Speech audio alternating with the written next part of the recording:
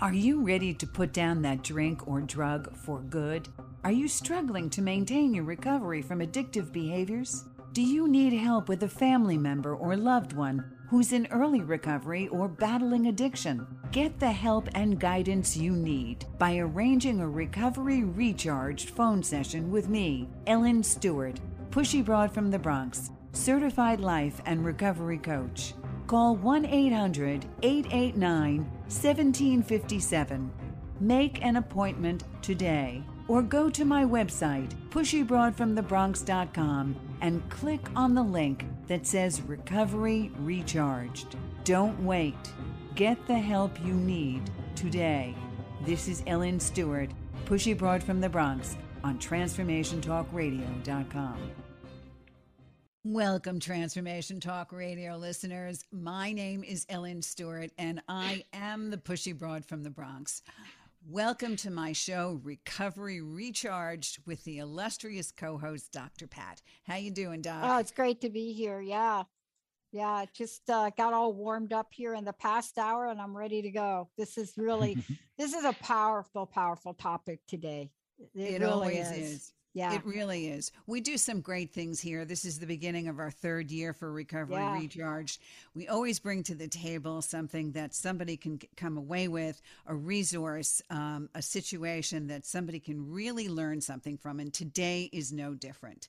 The topic today really says it all, and that is, does my child need help?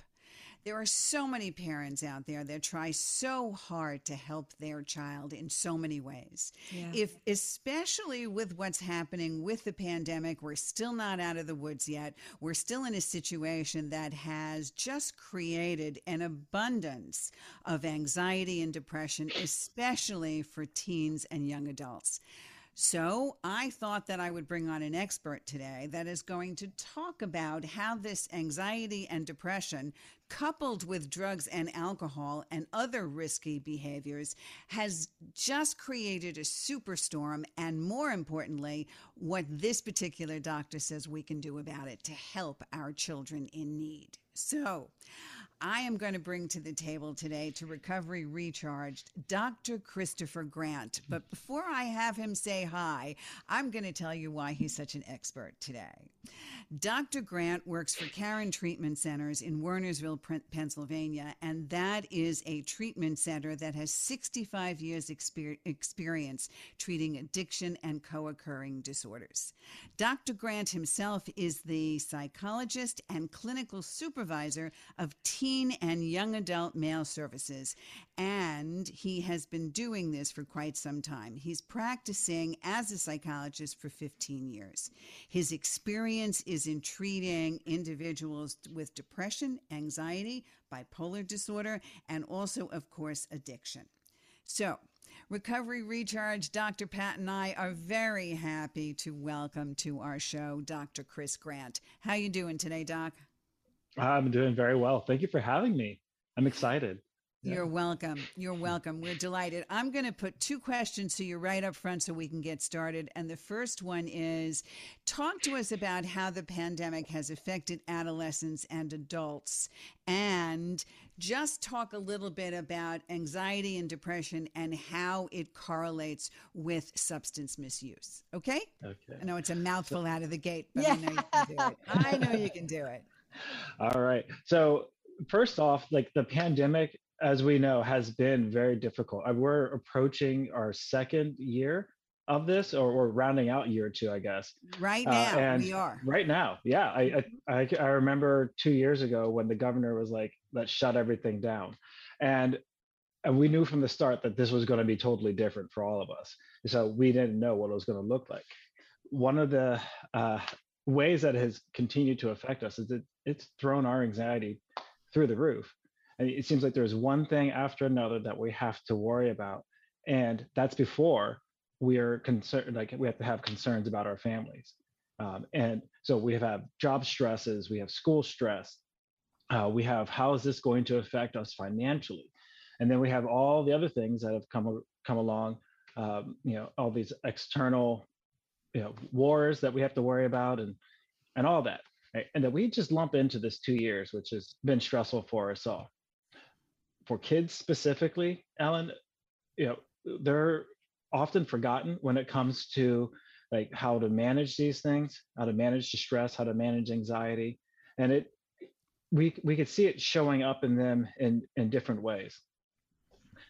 Now, to answer your second question about how do we notice depression and anxiety, two things I always tell parents to pay attention to first: sleep and appetite.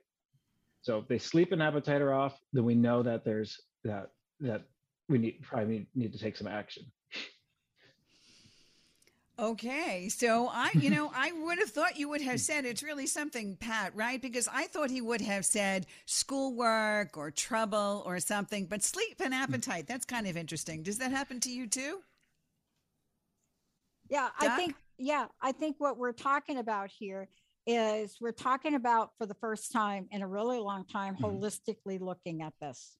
Holistic, right?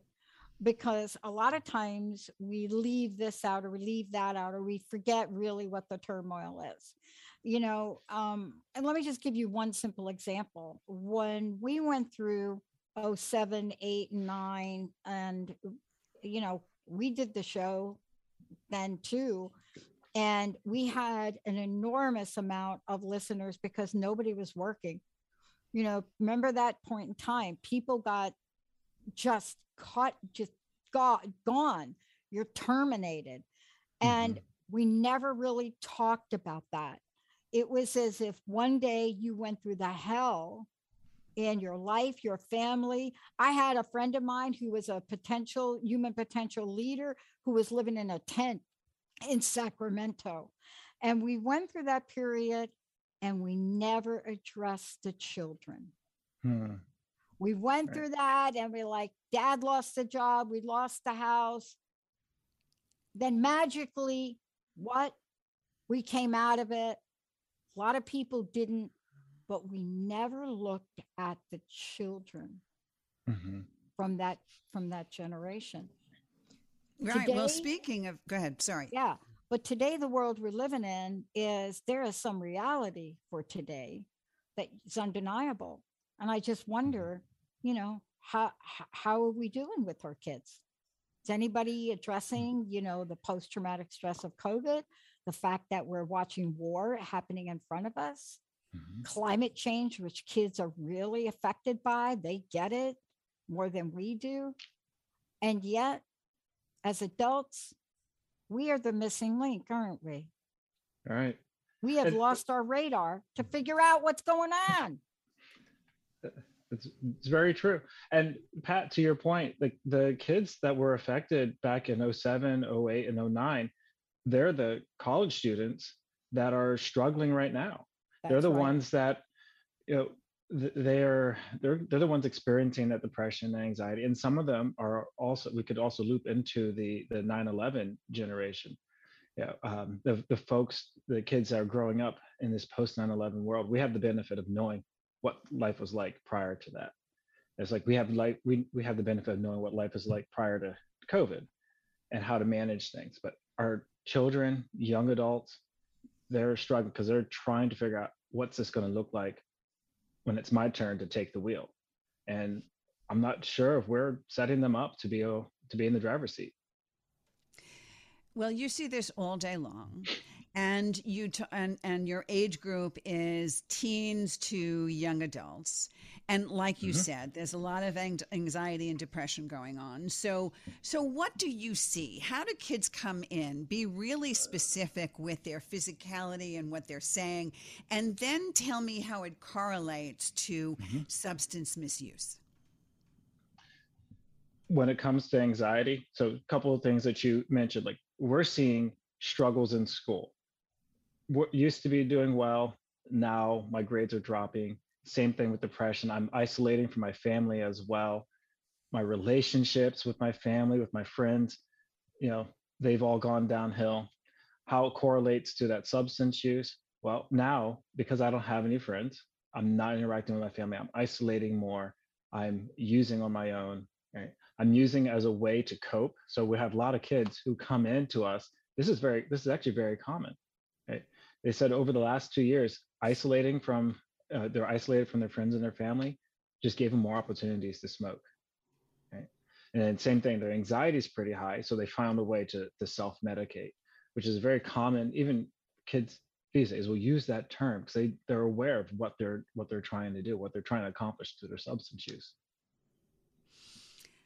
So, do you think that there are some groups of adolescents and young adults that are more vulnerable than others to substance misuse coupled with anxiety and depression? Yeah, great question. Yeah, so that is a great question. We know our sexual minorities, like our adolescents, young adults who are on the LGBTQ community, they struggle so much, and we see that quite often. They're often in hiding. They have a hard time talking about their issues, feeling as if they're going to be judged. We also have even the high achievers, which we often don't think about the high achievers as being those that will use, but they're trying to find a way to cope with the pressure that they feel society's putting on them, and then as well the pressure that they put on themselves. And the pressure that their parents are putting on them. Oh, definitely too. I remember working with a child in high school who was 17 years old, and parents said, "My child is great. She's just smoking socially, okay, and she's very up on things, and she's taking 5 advanced placement classes pre-college, and she's on 2 different sports teams, and she's always moving, she's always going. There's no way that she's suffering." And in the meantime, this girl trying to live up to her parents' expectations was a hardcore heroin addict, because she could not live up to all of the things that she was supposed to. And what she thought she was supposed to do was well beyond what she should be doing. So overachievers is something that parents have to look out for all the time, right? Yeah. Not only not living up to your potential, but living up to your potential and exceeding that. Yeah. Right. Yeah. And I want to go back to something you said, because you touched upon something that I think is worth mentioning again. When it comes to addiction, alcoholism, whether it's drugs, alcoholism, eating, I don't care what it is, the most invisible group out there at the moment. And what do I mean by invisible? The rate by which the numbers are coming in with addiction, right? And especially young people. Even though the world has changed and the United States has changed, kinda, is what you mentioned, and that's the LGBTQ community. And I mean, just recently we saw a case in Florida where a student was suspended for using or saying the word gay. So the idea of trying to remain invisible or trying to be something you're not, especially around young people, how is that faring in the world we live in today? Because, Dr. Grant, we've never had more things to compare ourselves to than the world we're living in today. I mean, I can't afford those sneakers, so I'm not wearing them. Yeah. And that is such a challenge. We're constantly comparing ourselves, and I even hear this on the adolescent unit. Like they even compare themselves on the drugs that they use. Like, I know we focus a lot on identity, and it's great because we want people to feel comfortable with who they are. And I think the risk of that as well is that it allows for so much comparison, and we don't often have the language and the ways to address it, especially with our young folks who are trying to figure out, how to navigate this world. Yeah. And often, the way that they figure out how to find their way is by connecting with those who are, like-minded. Unfortunately, that would often involve, sometimes involve drug use as well. And yeah, I understand the function behind that behavior, while at the same time it breaks my heart that that's where they're choosing to go. Yeah. You're absolutely right. So when I talk to parents many times, and when they're trying to make the decision how to help, many times parents say, "Well, it's just a phase, and my kid, I did it, so it's okay if they do it, and marijuana is not so bad, and we're legalizing it, and it's fine, and if the kid is vaping, at least it's not nicotine or blah blah blah, all of that stuff." Dr. Grant, what are the risk factors, and talk a little bit about what marijuana can do to a developing brain. Ooh, so I want to ask first, do you want the easy answer or the long answer? We want the one that's going to hit home. Okay, the one that hits home. Yeah. So, well, right away, there are immediate changes to the brain with marijuana use, as well as chronic long-term changes to the brain functioning. And I always also remind parents, because I hear that a lot, right? Parents will say, I smoked when I was, in the 60s, 70s, or a lot of our parents are children of the 80s. They'll say, I did that. So why should I even bother to address this with my kid? Marijuana, cannabis now is nothing like the cannabis that was smoked 60s, 70s. And even in the 80s and going into the 90s, this stuff is more potent. The THC levels are so much higher in the cannabis that we have now versus 30 years ago, even I would say even up to 10, 15 years ago. Yep, that's right. So that's why we have to be concerned about it. And because of how potent it is, it's causing more brain changes, more cognitive deficits compared to the marijuana that was smoked, decades ago. Right. So we're seeing more memory impairment. Short-term memory suffers, long-term memory suffers as well. More problems with attention. So I can't focus in class, which is one thing that we constantly hear. Even on our unit, we'll hear they go up to school twice a day. I don't know what I'm doing. I can't focus. Changes to sleep, of course. I'm not sleeping well because I can't sleep without my stuff. And changes to appetite. Yeah. And the changes, whereas before, you'd go through a week without use, you can go, you will see the brain will repair itself. It's much longer now, which is unfortunate because the message is it's safer because, I'm vaping it, or it's not like the stuff from the 70s. But that's such a misnomer, a lot of misinformation when it comes to, cannabis now. Yeah. And that really is the gap, isn't it? Mm-hmm. Misinformation, I think, is one of the greatest challenges we have of our technology, but also when it comes to safety and well-being. Can we talk for a minute on availability? What do I mean? Do we have more resources available today than we did 10 years ago?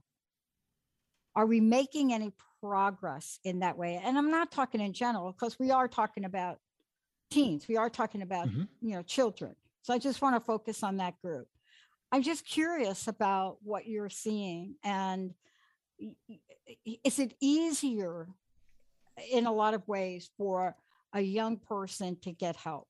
See, that's the question I'm not even sure I know the answer to.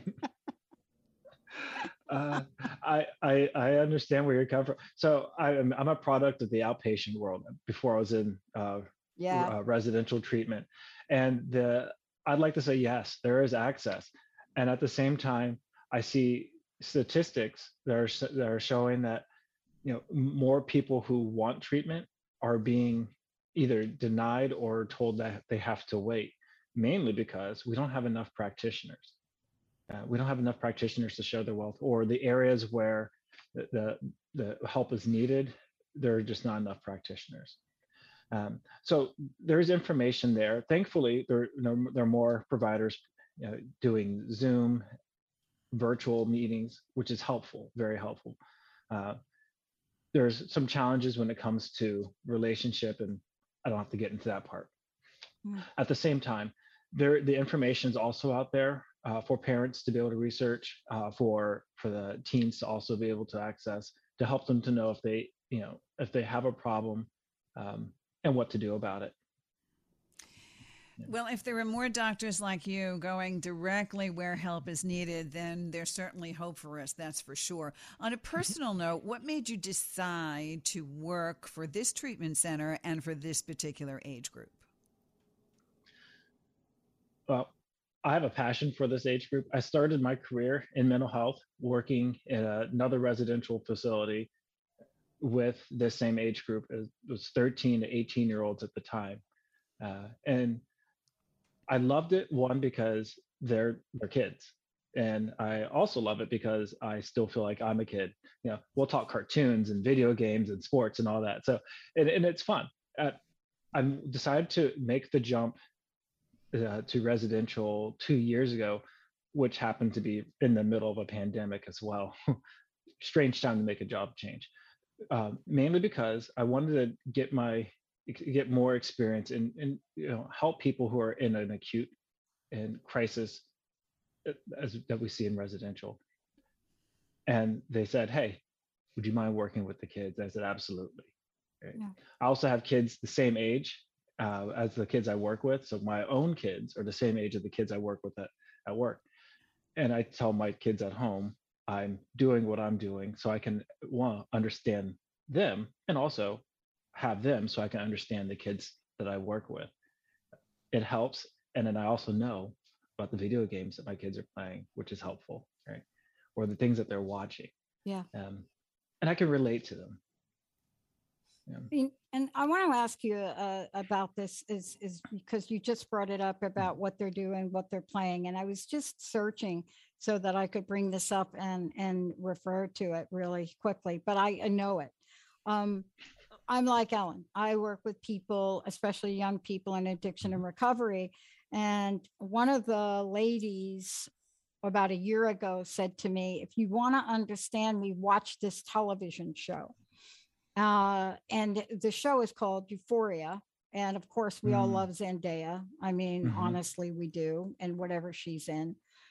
And I watched it and I'm hooked on it, I will say, but I'm also a little bit disturbed by it. Mm-hmm. And I try to be objective about this. And I often ask myself from a very naive perspective, is this really what kids go through? And I stepped back from it a little bit and I said, they really do go through this. Mm-hmm. Maybe it's not as Hollywoodish. Right. Right. But they do go through it. They do go through the temptation to expose their bodies on the internet, or the temptation to try a drug because it is something the latest thing, or the group pressure to do things. So while the show itself at first seemed extreme, what I realized is I think I've been out of the loop, to be honest with you. And that's really the question I want to ask you. Where is the gap in those of us that are even in the field, but imagine parents now trying to navigate these waters? How do we help them with this? How do we help them, pick up on the fact that, yeah, your kid's asleep at his or her desk, and that could be an issue. There's more to it than this, right? Right. I remember the first time one of the patients I was working with actually cued me onto Euphoria. And I rarely will watch a show like that. But what he said was, if you want to understand my situation, exactly, that show. And he was living the life just like the main character. Yep. Scrape away all the Hollywood stuff, right? You really get what our youth are going through, right? The drug use, right? The putting themselves in sexual situations or, precarious relationships, very abusive relationships, the parental struggles that they have, the struggles of parents with their kids, right? Where the gap is that as our children still want the same things generation after generation, it might just look a little different. Adults have lost how to relate to them, how to have the boundaries with them that they need. They forgot how to provide some of that nurturing that children need, because adults are also feeling this pressure to maintain what society needs, sometimes keep up with other people in society. And I think that's where the gap is. Yeah. And I think it's highlighted in that show as well. Yeah, it was. And the reason I asked you that question, I know we're talking about a number of these different things today, and we're going to cover, Ellen's going to really walk us through, some of these other factors, right? Especially around treatment. What I think the show misses a little bit, and maybe I got to wait till next season, but it isn't the only show like that. But there are very few really that go to a solution based. And that show does really touch on the realm of things, right? But that's part two here, Ellen, of what we're talking about, because while it may be more complicated, right? While there may be changes from the marijuana when I grew up, right? While there may be fill in your own blank, we now have the possibility, though, of reaching more, right? Reaching more. We have technology, we have apps. But I think we got to step up our game. What do you two think? Well, first of all, we are going to step up our game, and that's exactly what Dr. Grant is going to do when we come back from commercial break, because we're going to talk about when do we put the pedal to the metal? When do we put kids into treatment? How they get treatment? And most importantly, does treatment work? We're going to talk about that and choosing the right place. So stay with us. We'll be right back with Recovery Recharge, Dr. Pat and Dr. Grant. Are you ready to put down that drink or drug for good? Are you struggling to maintain your recovery from addictive behaviors? Do you need help with a family member or loved one who's in early recovery or battling addiction? Get the help and guidance you need by arranging a Recovery Recharged phone session with me, Ellen Stewart, Pushy Broad from the Bronx, certified life and recovery coach. Call 1-800-889-1757. Make an appointment today, or go to my website, pushybroadfromthebronx.com, and click on the link that says Recovery Recharged. Don't wait. Get the help you need today. This is Ellen Stewart, Pushy Broad from the Bronx, on TransformationTalkRadio.com.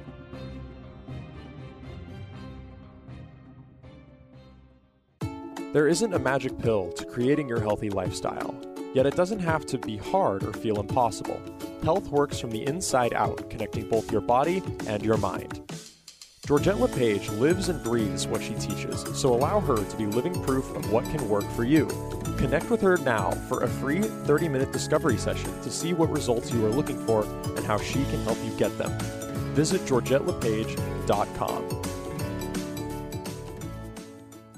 Boy, does this feel like good times today. It's so great to have all of you tune us in and turn us on. I love it. This is a show that's going to invite all of you to open up your heart, because it's about dreams coming true. There's a road we get to take as we craft out and we lay a course that's in service of so many others. Sometimes the universe, God, whatever you believe in, have you ever wondered why, but better than why, or how the universe knows how to line things up in a way that gets you ready for the most expansive part of who you're going to become? This is the time to change. And gratitude, leading with love, opens up more expansive possibilities than you can imagine. Crust busting your way to an awesome life. I want to thank you all for tuning us in, turning us on TransformationTalkRadio.com.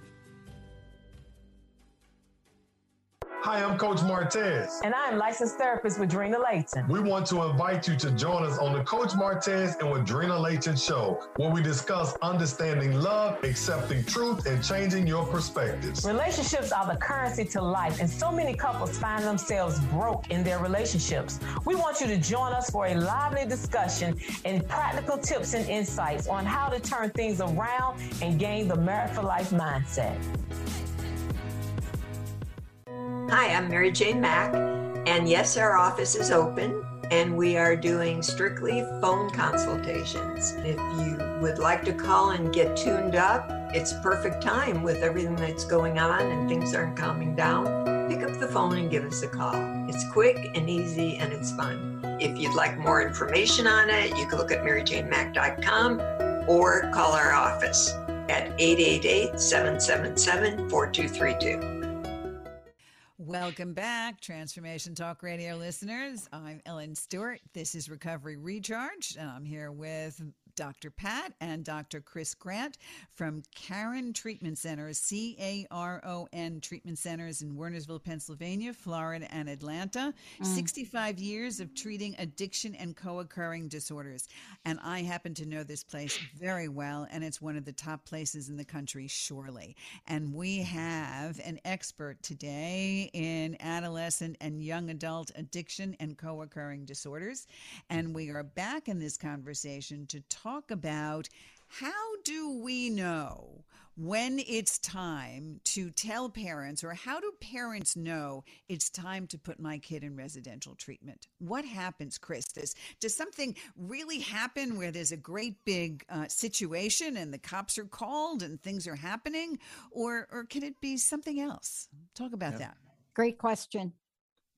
That's a great question. So it doesn't have to be a major crisis situation, and there are times where that's what happens. I tell parents, it's great that you trusted your gut to get your child into treatment, okay? Because sometimes we know our kids, we know when things are off, and if we've told them and have addressed the substance use, and we're not seeing a change, or we're not seeing they're able to stop themselves, refrain from use, or if we're noticing that they're escalating their use, switching onto a different substance, then we really know that's when it's time to seek treatment. Okay? Don't wait, of course. Start. You can start small. Do your research on your own before you decide to take that step. Sometimes the problems can be addressed in outpatient, but if we're noticing that there's an escalation or there's not a change over time, then it's time for residential. And then, I don't want to just assume this question. I want to ask it directly. A lot of times parents get caught in the cycle of I don't know-ism, and yet picking up the phone and calling y'all might be like the simplest solution to that, right? Because if you haven't been through this, you don't know what you don't know. And to think that this is going to work out like it would if your car needed gas in it and you just go pull in and refuel it, that is a major mistake. And I encourage both parents and children alike to reach out and have a conversation. You can't think you know this if you've never been through it. Right, Ellen? Absolutely. I mean, this is a really big deal. And this is why we work, and I work as a recovery coach before treatment, pre-treatment, and post-treatment, because many parents come to me and say, how do I know the difference between a phase and something serious? How do I know whether or not my child needs residential treatment? So tell me what you see, Dr. Grant. Talk about the actual kids that are in treatment. Do they identify themselves as addicts or alcoholics, or how do they come to you in the first week or so of treatment? Tell us about that. Some will come right out of the gate acknowledging that they have an addiction. Now, these are also the ones who have been through maybe some treatment before, or they are coming from a situation such as they had a DUI, or they have other legal issues that are highlighting, I have a problem. Right? Now, some also come in with this misinformation that cannabis use or maybe alcohol use is okay because they see it in the community. And so they don't feel like if it's something that is acceptable, socially acceptable, then it can't be an addiction. Right? And that's where that conflict between what is reality and what's misinformation often butts heads. I would say a lot of our guys, they may come in not saying that they're not an addict. By the time they leave, we are able to show them that it's not just one thing that makes you an addict. There's a set of behaviors that contribute to that. Can we talk a little bit about that when you talk about a set of behaviors? Because people turn around and say, well, can I get addicted if I do something just once, or I'm just doing this socially? How do I know that I have a problem? Okay, that's the most simple and basic thing for parents to know and for children to know when they go into treatment. And let's really break this down simplistically, because as an employer, like, you walk through the door, I am spotting your red eyes and the fact that you are not tracking during a meeting. And I can't say anything because we just can't. We're not allowed to, right? But we know how to flag it. What you're about to share is going to help others, but doesn't it really start with issues of powerlessness? Powerlessness, yes. Yeah. That's often, I can't go to school without getting a hit. That's not normal. Or I can't go to sleep without taking a hit, right? Or I can't spend time around my family without taking a hit, right? Yeah. And that's things that we'll point out. Or I can't go into social situations. I don't know how to party without getting high, right? Big one, right? I don't know how to be in a social situation without having a drink or taking a hit or doing a line or something like that, right? The difference between that. So it's always about frequency of use, yes, how often and how much. And how much.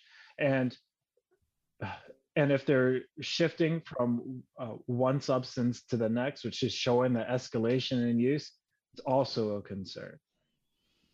Because they're putting themselves open to so many problems, at risk for more behaviors that can ultimately get them in more trouble. And that's also things that we point out to them. Lying is another one. I have to lie to my parents. I have to lie to my girlfriend about not using. Maybe that's a problem. You're right. All right. So I want to ask you one important question, and then I want to talk to you about what actually happens in treatment and what somebody can expect, because nobody really knows unless you're there. And we want to make it comfortable for parents and comfortable for parents to talk about with their children. So here's the big question. How do parents have this conversation with their child?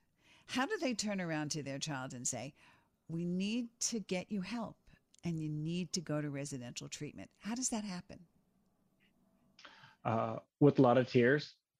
There's a lot of tears, a lot of swallowing your pride as a parent to be able to say, you got something going on and I am not the one to help you, right? And that's where parents have to start, right? They have to swallow their pride. They have to understand that someone else is going to be in charge of making sure their child is getting better. But the best thing is that we can only do this and do this successfully with the parent support. So we get the parents on board. Right? So we're not just going to say, hey, we're going to do this with your child and you stay out of it. No, we're going to bring the parent in. We're going to point out parts of the relationship, the family dynamic that is probably not the only thing, but contributing to the pattern of use. Right? For parents to start that conversation though, just do your research ahead of time to say, hey, this is what I'm concerned about. This is what I'm noticing. And we need to take some steps to make sure that this is not an ongoing problem. Yeah.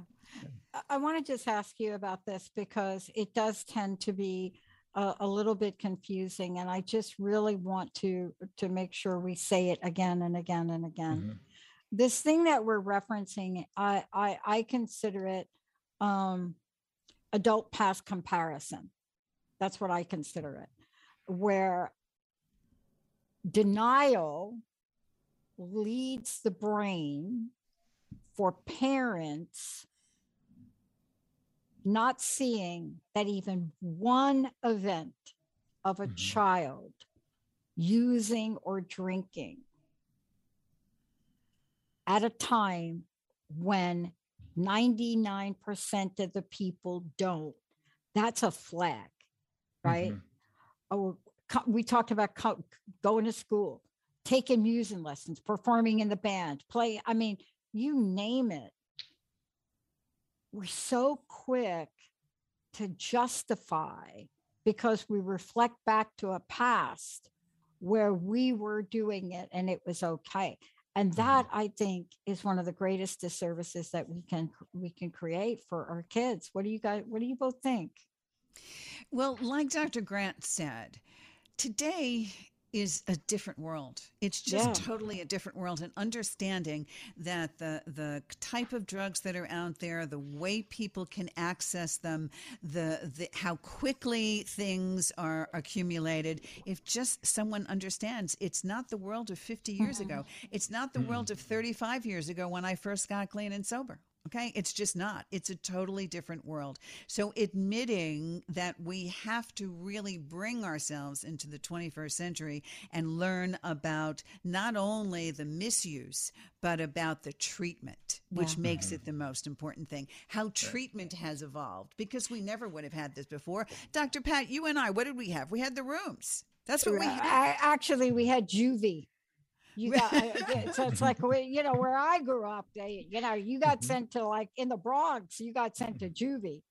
Right. Tell me about it. I mean, or in a straitjacket in Fordham Hospital, like me, with an overdose. Okay. With Thorazine. Yeah, exactly. That's what I had. So just knowing that these things are possible, for instance, I mean, I do know Caron Treatment Centers personally, and for anybody that wants to know how to get in touch with Dr. Grant or that program, it is caron.org. Please do that, or please call me at my 800 number, which is 889-1757, or go to my website, Pushy Broad from the Bronx. I will hook you up with the right resources and give you the answers you need to help your children. But in the meantime, right now, Dr. Grant, tell us what it's like in residential treatment for a child. What happens in the course of a day? What kind of treatment do they actually get? And let's explain to the population that's listening what we mean by residential treatment. So residential treatment is just like it sounds.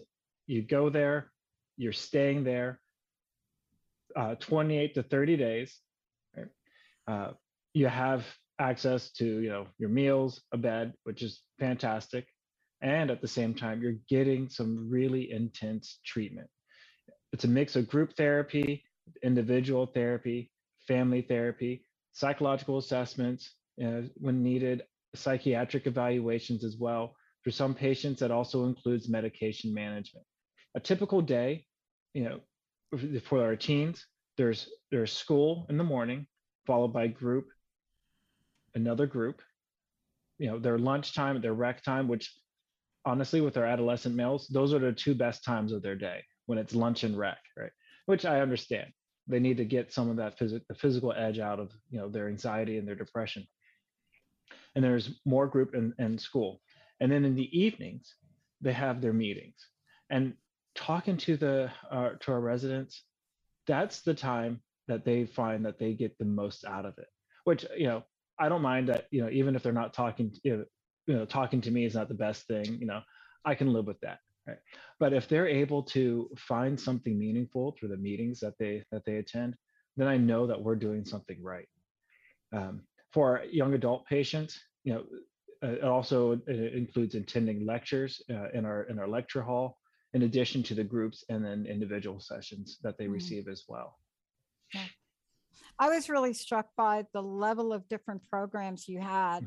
And I think we should mention some of this, because what's very impressive about what you all are doing is you're really looking at some of the latest ways that we can reframe or change really what we're talking about recovery.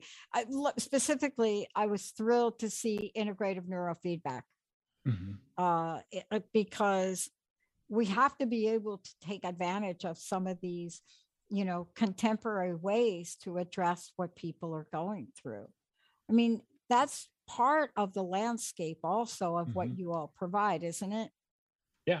Yes, we do integrative neurofeedback, and it's not for everyone, but for those that receive it and those that go through it, they talk about how much it's benefited. They think it's like some sort of like science fiction stuff that they're like, oh my goodness, I don't know how I'm going to benefit from it. And then they come out of it saying, you know what, I'm able to see how my anxiety, is impacting my life, and I no longer have to hide from it. Another thing, Pat, that we also offer is trauma programming. And we provide even just the basic, this is what trauma looks like and coping skills for it. We also provide EMDR. We have a number of trained EMDR providers on campus, and not just for the adults, but even for our adolescents and young adults, which is fantastic. Because I think about all the adults that I've worked with even in the outpatient world who continue to struggle with substance use. And they said, after a while, it's from what I went through as a kid. Like, I have these memories, I have these thoughts that I can't get rid of. So EMDR is really great for this population. Yeah, thank you. And that's why I brought it up, because, these are the tools that those of us that are adults that live in this world, we count on a regular basis, because we never know from time to time what's going to pop up, what gets triggered. I mean, there's just so much now that you all have done to really bring the state of the art solution for people. Ellen, I want to talk a little bit, if we could, about relapse, if for a moment. And we use that term relapse. I use the term relapse. People call it other things, like slipped, like whatever you call it. There are some people that struggle. What are you seeing, Dr. Grant? What are you seeing in terms of your observation of how these young people adapt to their new world? Well, I know I see a lot of guys who come out, or who start out, I should say, a lot of uncertainty, a lot of anxiety, a lot of fear about what this recovery life is going to be like for them.